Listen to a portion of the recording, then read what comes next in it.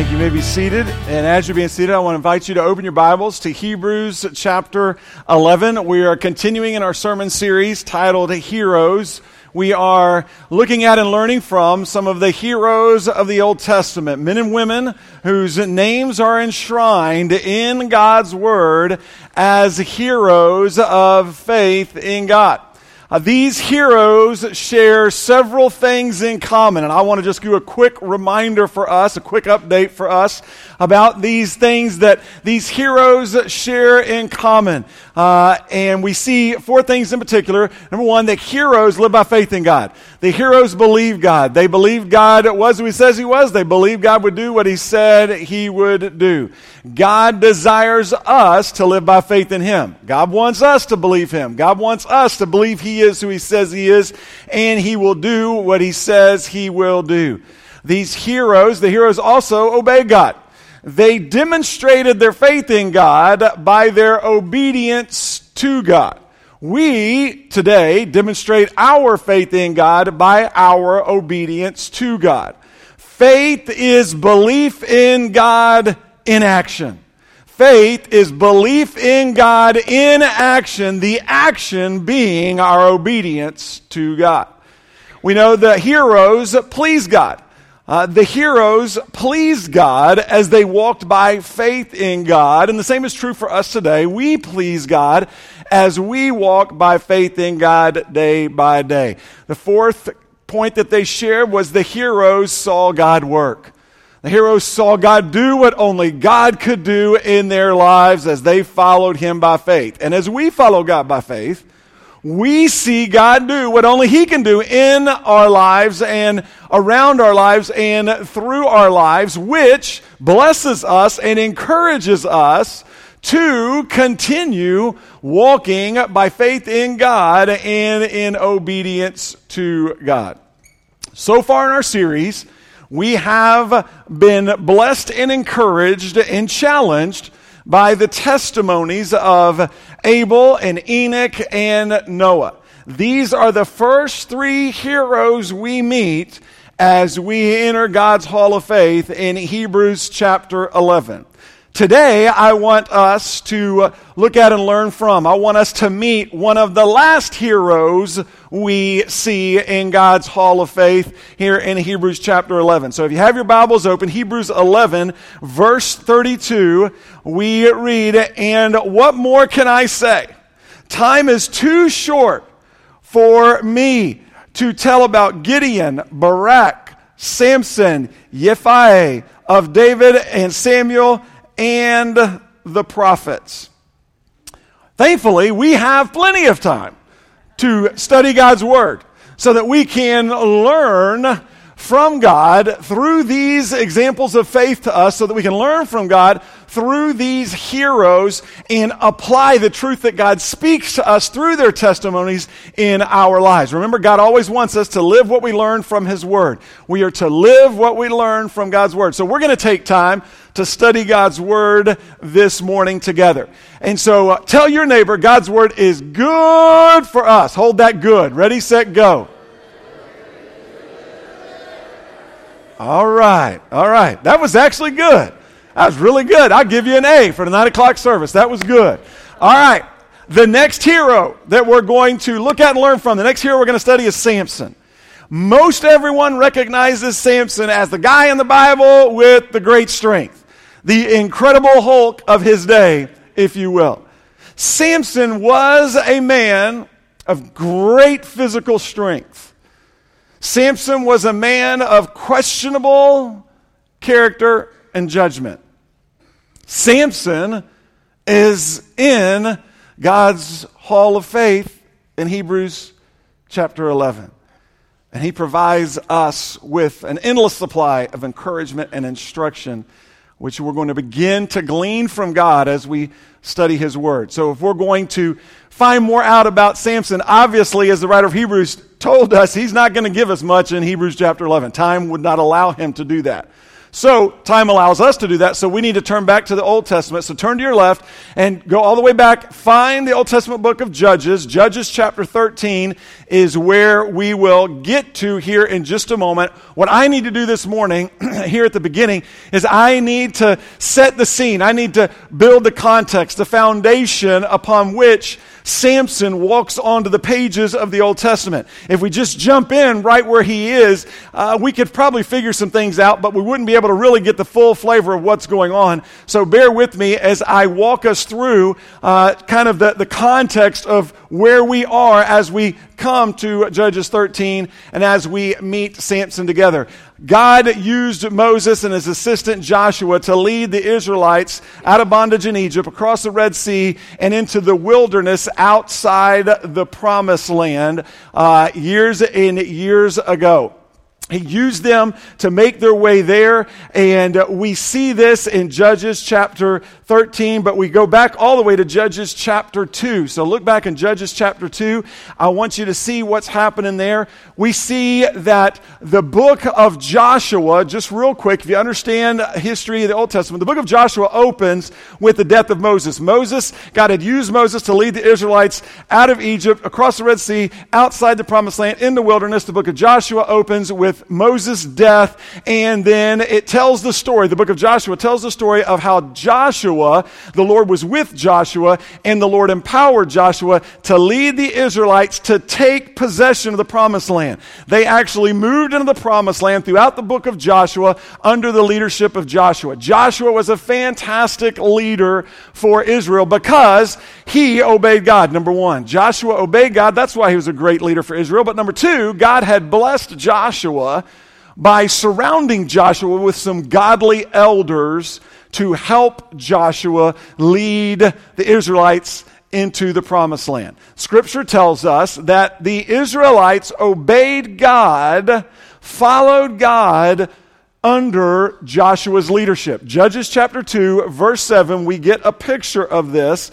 and we read, the people worshiped the Lord throughout Joshua's lifetime, and during the lifetimes of the elders who outlived Joshua. Those were the godly elders that lived and served with Joshua. Some of them lived a little bit longer than Joshua did. They had seen, the people of the Israelites had seen all the Lord's great works he had done for Israel.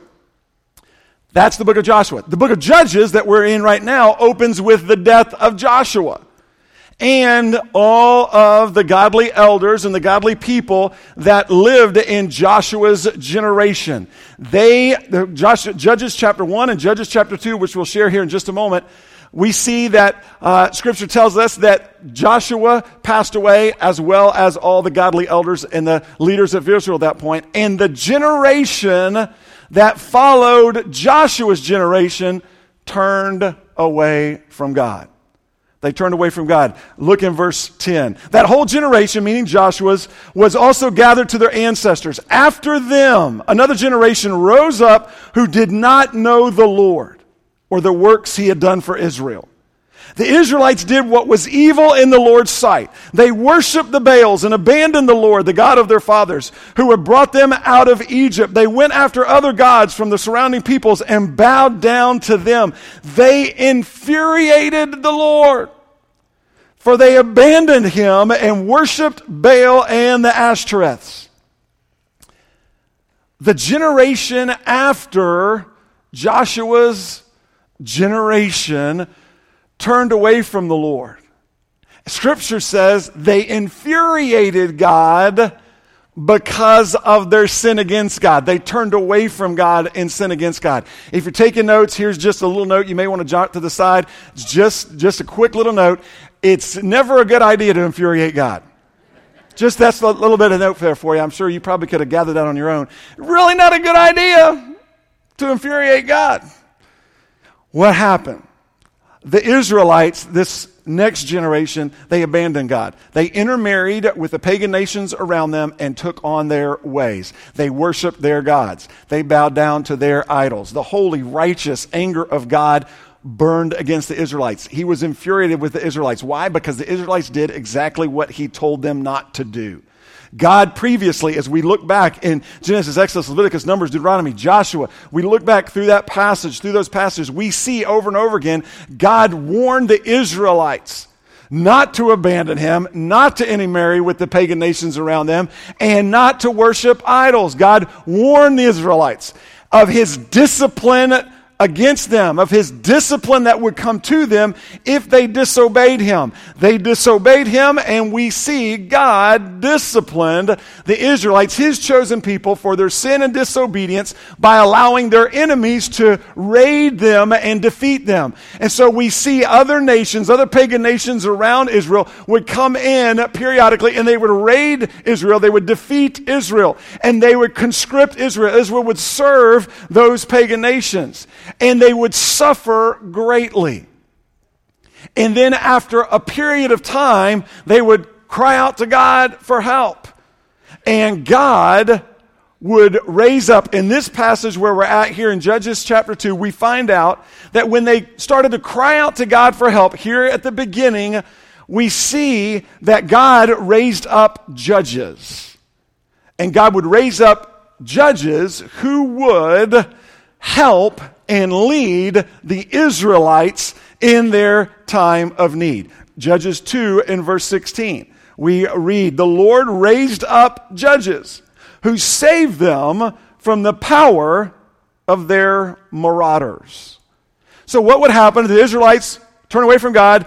They would serve other nations. They would cry out to God. God would raise up a judge. The judge would lead and help Israel. He would take power in Israel. The judges were military leaders. That's what they really were. They were military leaders who would raise up, and they would be charismatic enough to lead the Israelites to stand up against their enemies and defeat their enemies and allow the Israelites to regain their freedom.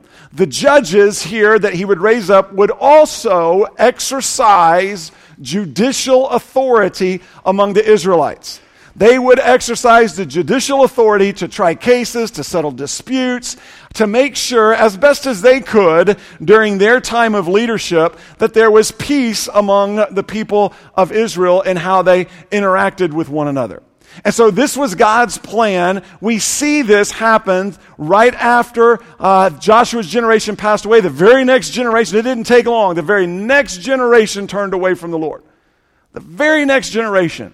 And so we begin to see here at the beginning of the book of Judges that God started to raise up judge after judge after judge after judge.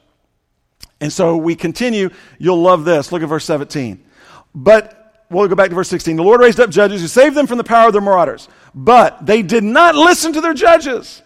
Instead, they prostituted themselves with other gods, bowing down to them. They quickly turned from the way of their fathers, who had walked in obedience to the Lord's commands. They did not do as their fathers did. Whenever the Lord raised up a judge for the Israelites, the Lord was with him and saved the people from the power of their enemies while the judge was still alive. The Lord was moved to pity whenever they groaned because of those who were oppressing and afflicting them. Whenever the judge died, the Israelites would act even more corruptly than their fathers, going after other gods to worship and bow down to them. They did not turn from their evil practices or their obstinate ways. God used the judges, the judge after judge after judge. God used each judge in the history of Israel during the time where God allowed judges to lead the Israelites. He used each judge to deliver the Israelites and to bless the Israelites. And as soon as that judge died, the Israelites went right back to their sinful, disobedient ways. Immediately. And matter of fact, Scripture says they were even worse than they were before. The Israelites lived in a very bad pattern. They lived in a very bad routine of life. It's really a four-step pattern. We can summarize it. If you're taking notes, jot these down. I'll just hit these real quick and then we'll move on. Really a four-step pattern. Step number one is sin. The Israelites would turn away from God. They abandon God. They'd forget about God. They'd worship idols. they would turn away from God. Step 2 is discipline. God would discipline his people of Israel by generally using a pagan nation, a foreign nation, to come and to take them captive, and they would then be forced to serve that pagan nation. Step 3 was confession. After a period of time, the Israelites were really good at this. After a period of time, the Israelites would just cry out to God. And they would confess their sin to God. And they would ask God, help us get out of this situation that we found ourselves in again, God. Step 4 is deliverance. God graciously would deliver his people. He would raise up a judge at this time in the history of Israel. He would raise up a judge, and they would lead Israel to rise up against and defeat their oppressor, and they would regain their freedom. Now, within this pattern, and understand this pattern's bad, so we're going to just agree that this pattern's bad. There's one good point within this bad pattern, if you can say that. The good point is this. Each time Israel's deliverance, everyone knew was by God and God's power. Everyone knew each time step 4, the deliverance happened, that it was God and God's power alone. Now, the bad part of the bad pattern was that only lasted for a very short amount of time, but didn't linger, because as soon as that judge died, they would be right back to their sinful ways. The grace of God, I want you to notice a couple of things. The grace of God was on full display. Even here in the Old Testament, the grace of God was on full display as he delivered his people of Israel. Even as they turned away from him and sinned against him, God's grace was on full display as he took pity on them, Scripture says. As he looked upon their plight, he took pity on them, and then he would deliver them from their captors, from their oppressors. God delivered the Israelites, number one, because he loved the Israelites. They were his chosen people. Secondly, we know, based upon Old Testament understanding, that God delivered the Israelites because God had promised years and years before, he made a covenant promise with Abraham that all the nations of the world would be blessed through Abraham and his descendants one day. And so God always kept that remnant protected, and he would always deliver the Israelites because God fulfilled his covenant promise to Abraham and the birth of his son, our Savior, Jesus Christ. You can trace, as you look in the New Testament, the genealogy of Jesus all the way back to Abraham. And so we see this amazing story unfolding here. And this is where we come now. It's a good stopping point. Understanding what was happening with the Israelites, it's a good stopping point. This is the foundation. This is the context upon which Samson's getting ready to step onto the stage of Scripture. We're still in Judges 2. Now I want you to move to Judges 13. Let's move to Judges 13 because we're going to see what happens. This is the stage that Samson walks onto the scene. What's the difference between Judges 2 and Judges 13? The only difference between Judges 2 and Judges 13 is a series of judges that God raised up, and then they passed away, and the Israelites went back into disobedience, and God raised another judge up and passed away. The pattern. The difference between Judges 2 and Judges 13 is just this pattern repeated over and over again. We get to Judges 13 now, and now we're going to welcome our good friend Samson onto the stage. Judges 13, verse 1. The Israelites again did what was evil in the Lord's sight. So the Lord handed them over to the Philistines 40 years.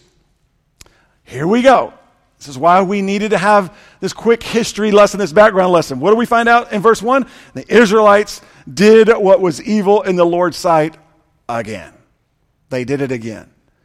They turned away from God. They forgot about God. They abandoned God. They turned to idols. And what do we see? We see God did what we know he's done because we know the pattern now. God disciplined the Israelites at this point by handing them over to the Philistines. God handed them over to the Philistines for 40 years. Israel's disobedience to God came with consequences just as ours does today. Amen? Remember, their disobedience, we see clearly, came with consequences, but don't forget our disobedience comes with consequences as well. And so we see that God handed them over to the Philistines. I like what one Bible scholar said. He said, Israel did evil, and God gave them over to evil. They did evil, and then God gave them over to evil. The Philistines ruled over them. The Philistines oppressed them for 40 years. Quick history of the Philistines, real quick. The Philistines were very common rivals of Israel. The Philistines and the Israelites battled, and if you know the Old Testament much, you'll recognize that. The Philistines and the Israelites battled many years. Often, these battles happened often during the time of the judges when they were leading the Israelites, and during the time of the kings that came after the judges as they were leading the Israelites. The Philistines lived in the western part of the Promised Land, or Palestine. They lived along the coast of the Mediterranean Sea. The Philistines were experts at processing metals. They had a very highly trained, efficient, effective military force, in part because of their excellence with processing metals and weaponry and things of that sort. And we also know the Philistines were idol worshipers. They were very polytheistic. They worshiped many different gods. We know more than likely, I'm sure you probably can remember, the most popular Philistine from the Old Testament was Goliath. There you go. It's Goliath, the big ugly himself, Goliath. It's probably the most popular Philistine that we see in the Old Testament. We continue reading in verse 2.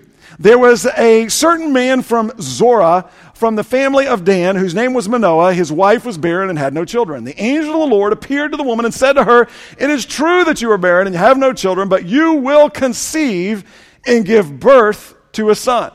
Real quick, let's walk through these two verses.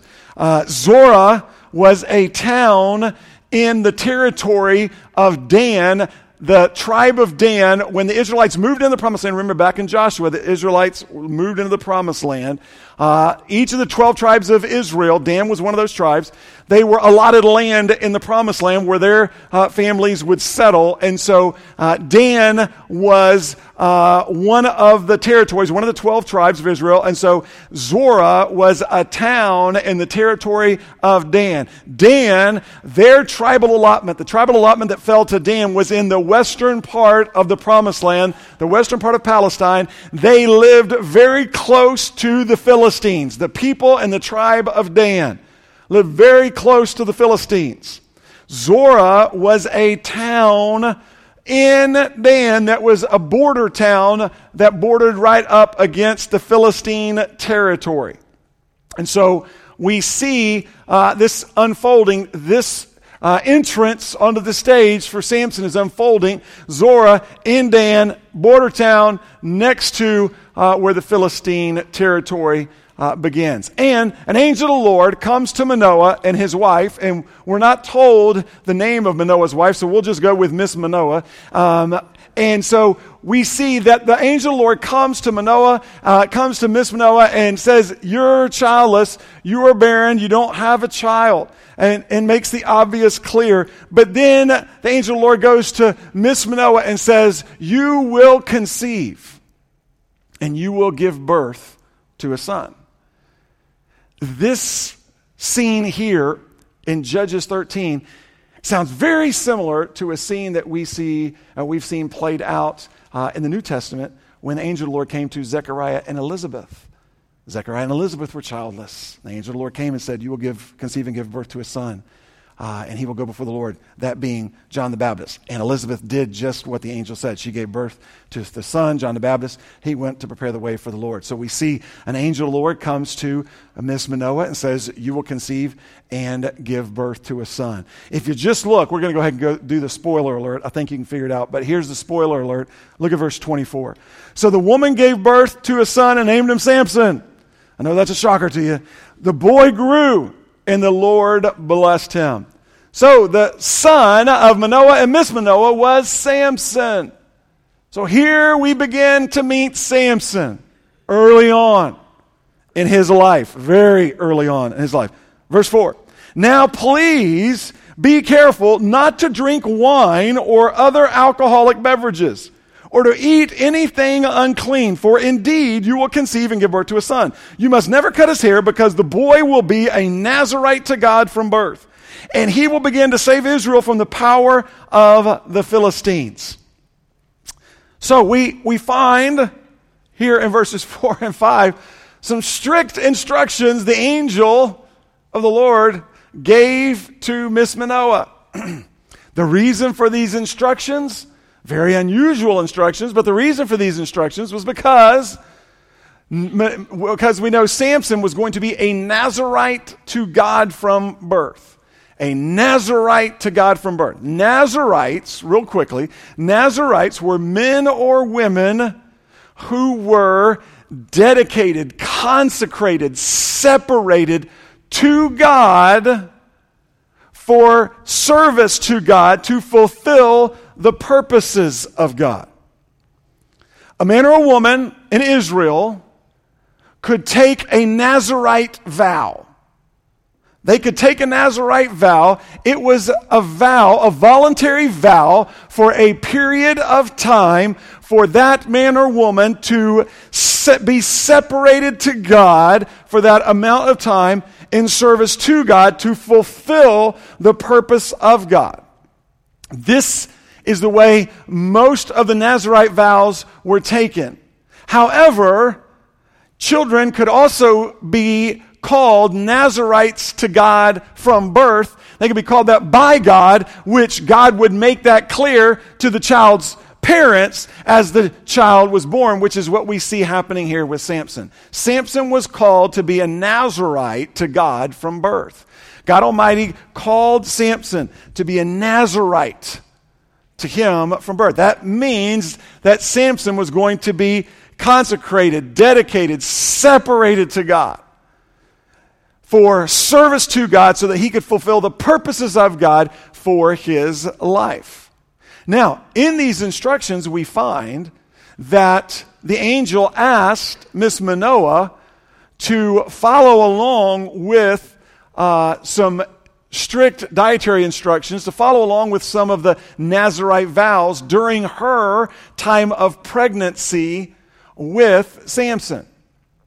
The Nazirite vows typically consisted of three main vows. Now, you also have all the dietary restrictions that were true for the people of Israel that we see in the Pentateuch, the first 5 books of the Bible, as God led the Israelites to understand the dietary rules, unclean animals versus clean animals, what they could eat and couldn't eat.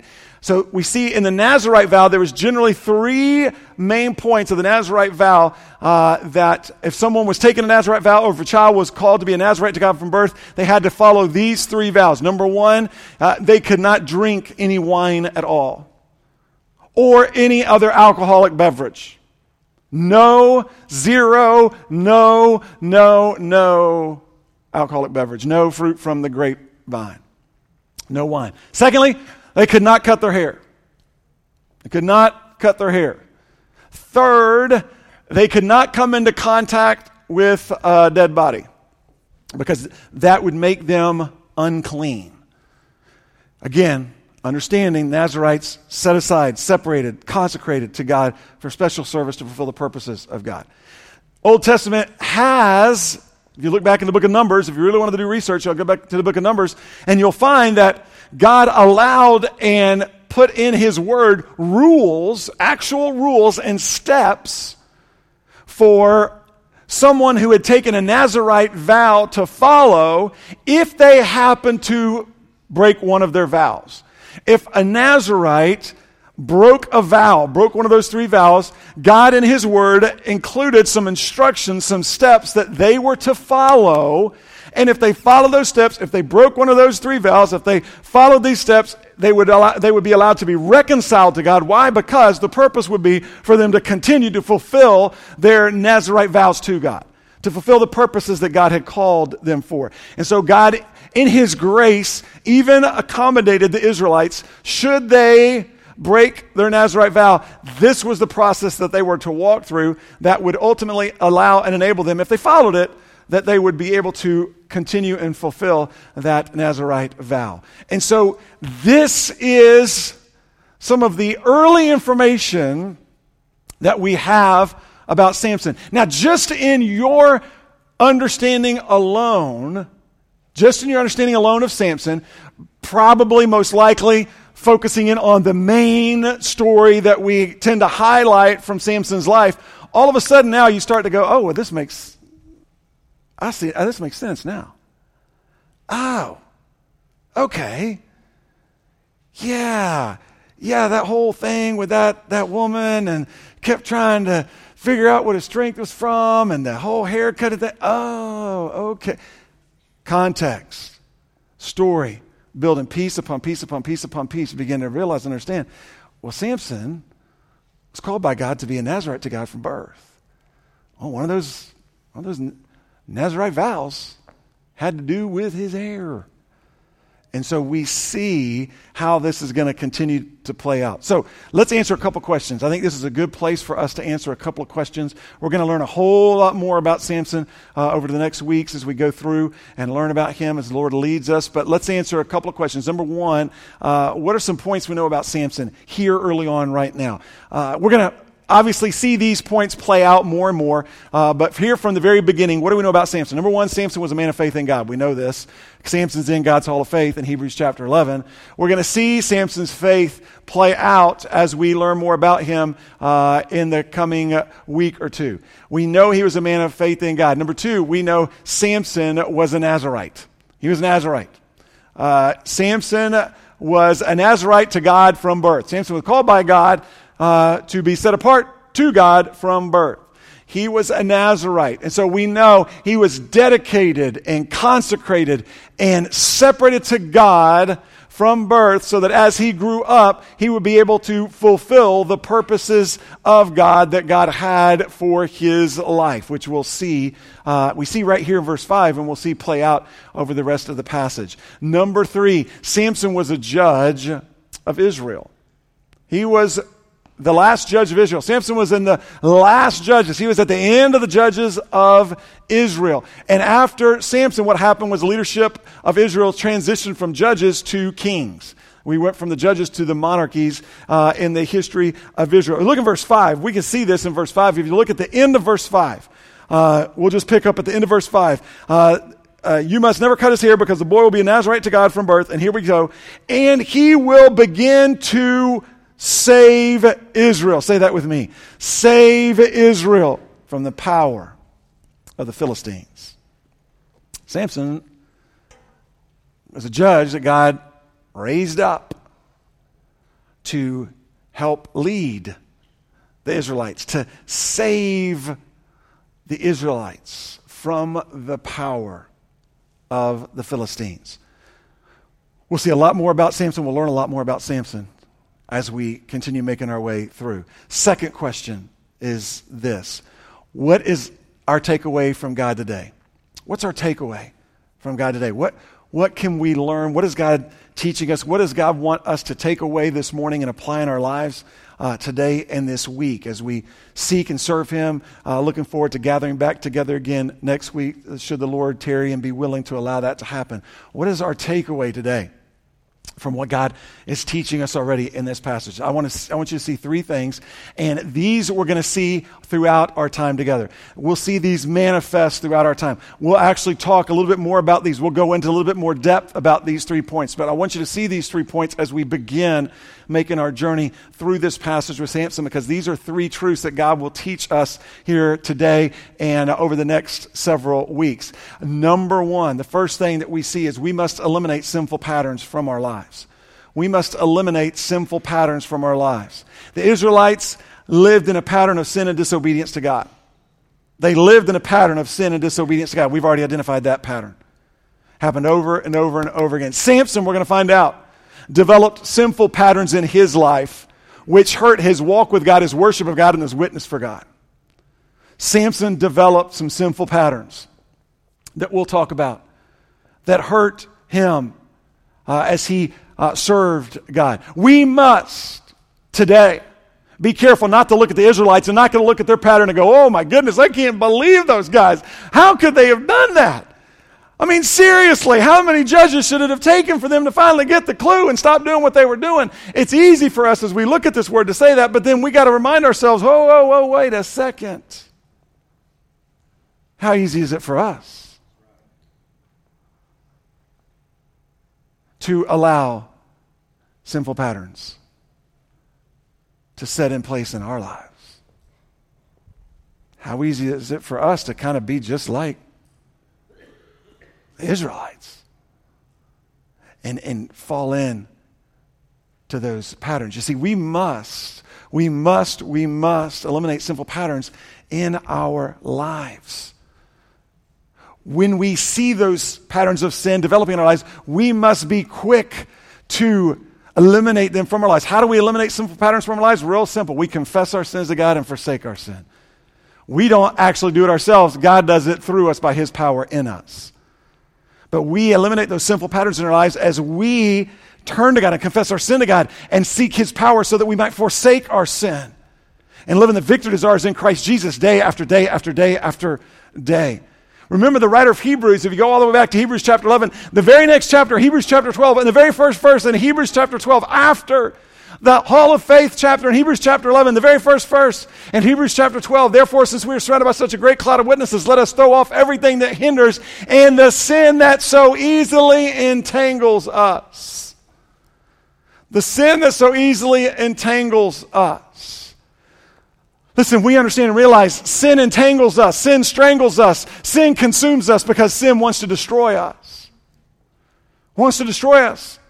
We remember the Lord God Almighty. He told Cain last week, Cain, listen, sin is what? It's crouching at your door. And its desire is for you. It's desire. Sin is insatiable. It will not be satisfied until complete destruction.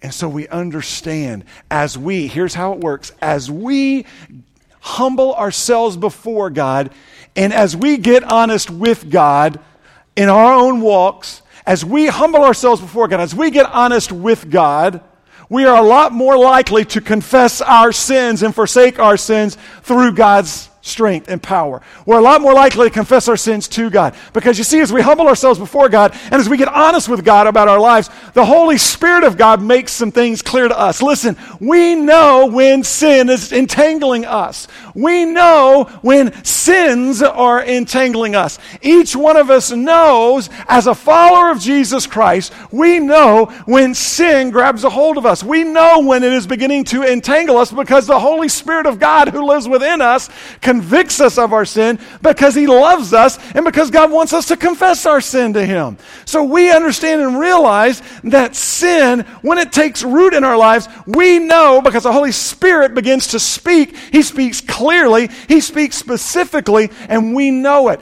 God is never going to allow us to sin successfully, meaning to sin without knowing what's going on in our lives. No, God's going to convict us. Why? Because He loves us. He loves us. His grace pours out to us.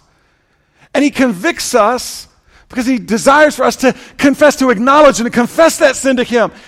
And to ask for His help, to forsake that sin, because He's placed His power in us. The same power that raised Christ from the dead lives in you and me. Greater is He who's in us than he who's in the world. We are victors, overcomers, more than conquerors in Christ. We don't have to live under our circumstances. We don't have to live entangled in sin. We can live in the victory that God's given us through Christ Jesus.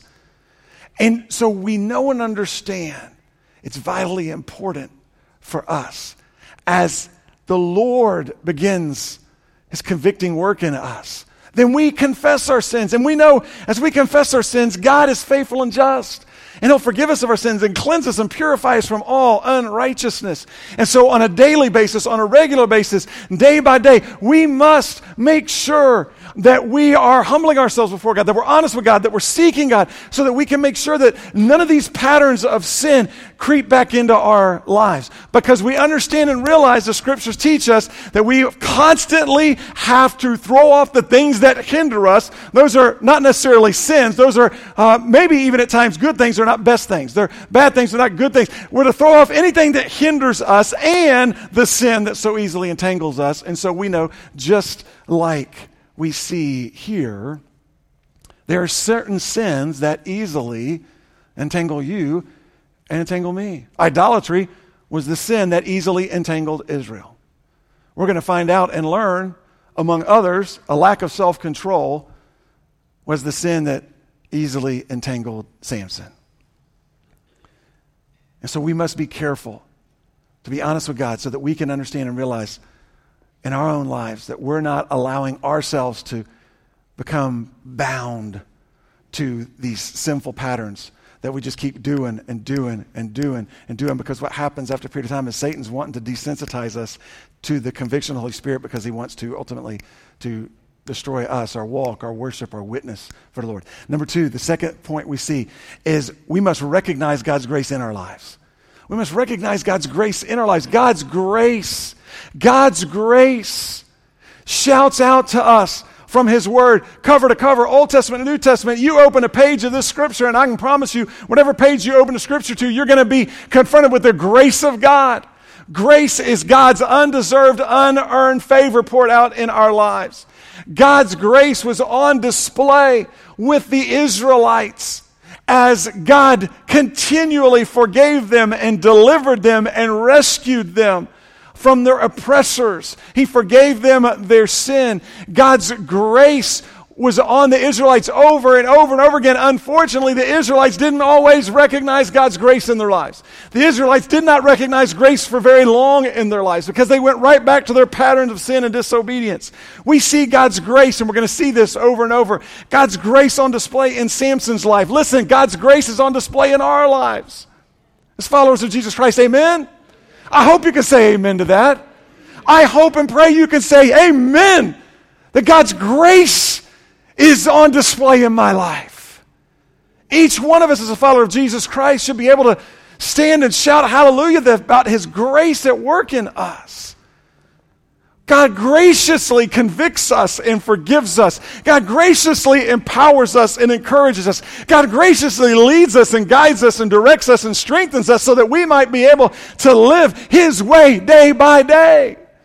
God's grace reminds us He loves us. God's grace reminds us He's with us. God's grace reminds us He's watching over us. God's grace reminds us that He sees us. God's grace reminds us that He's working in us. God's grace reminds us that He's working through us. God's grace reminds us that He's working around us. God's grace reminds us that He is more than enough for us.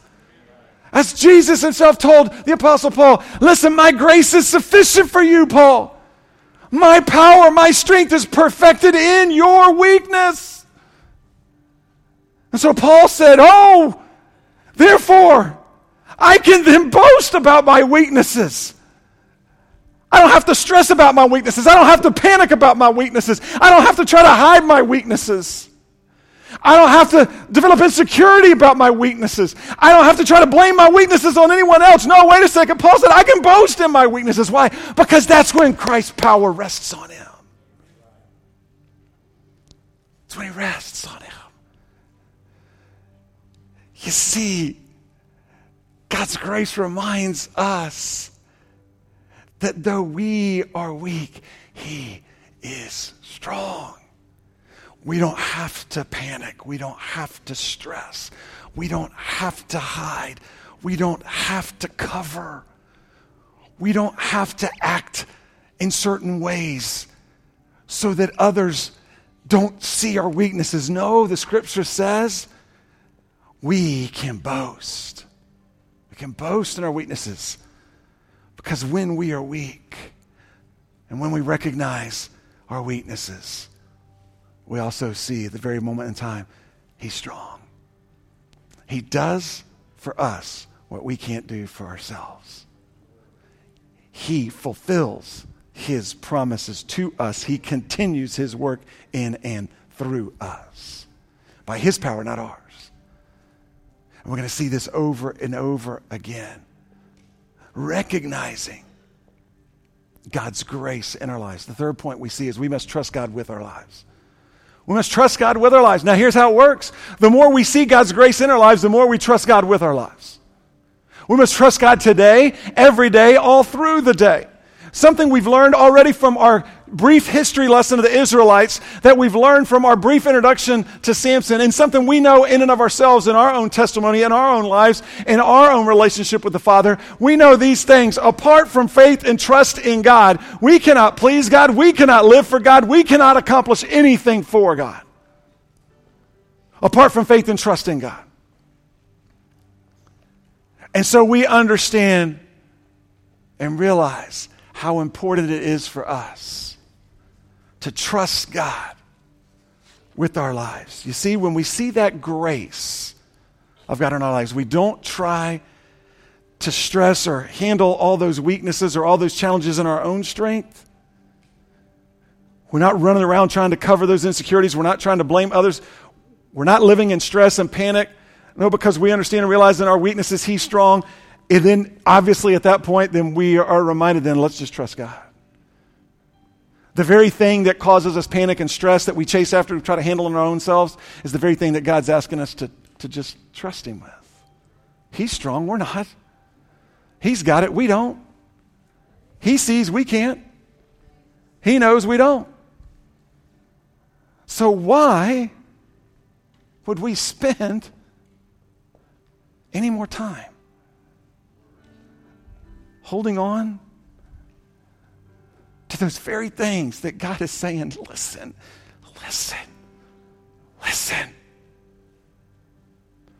Trust me. Trust me. So how does that work? We trust God with our lives by receiving God's gracious gift of salvation, by repenting of our sins, placing our faith in Jesus Christ. We then trust God day by day as we walk in obedience to God and the truth of His word in His strength, not ours. The psalmist was right when he said, "O Lord God Almighty, blessed is the one who trusts in you." Solomon was right when he said, "Trust in the Lord with all your heart. Lean not on your own understanding. Think about God in all your ways, and He will make your paths straight." We must trust God with our lives. Let me ask you to bow in prayer. The worship team is going to come and lead us in this time.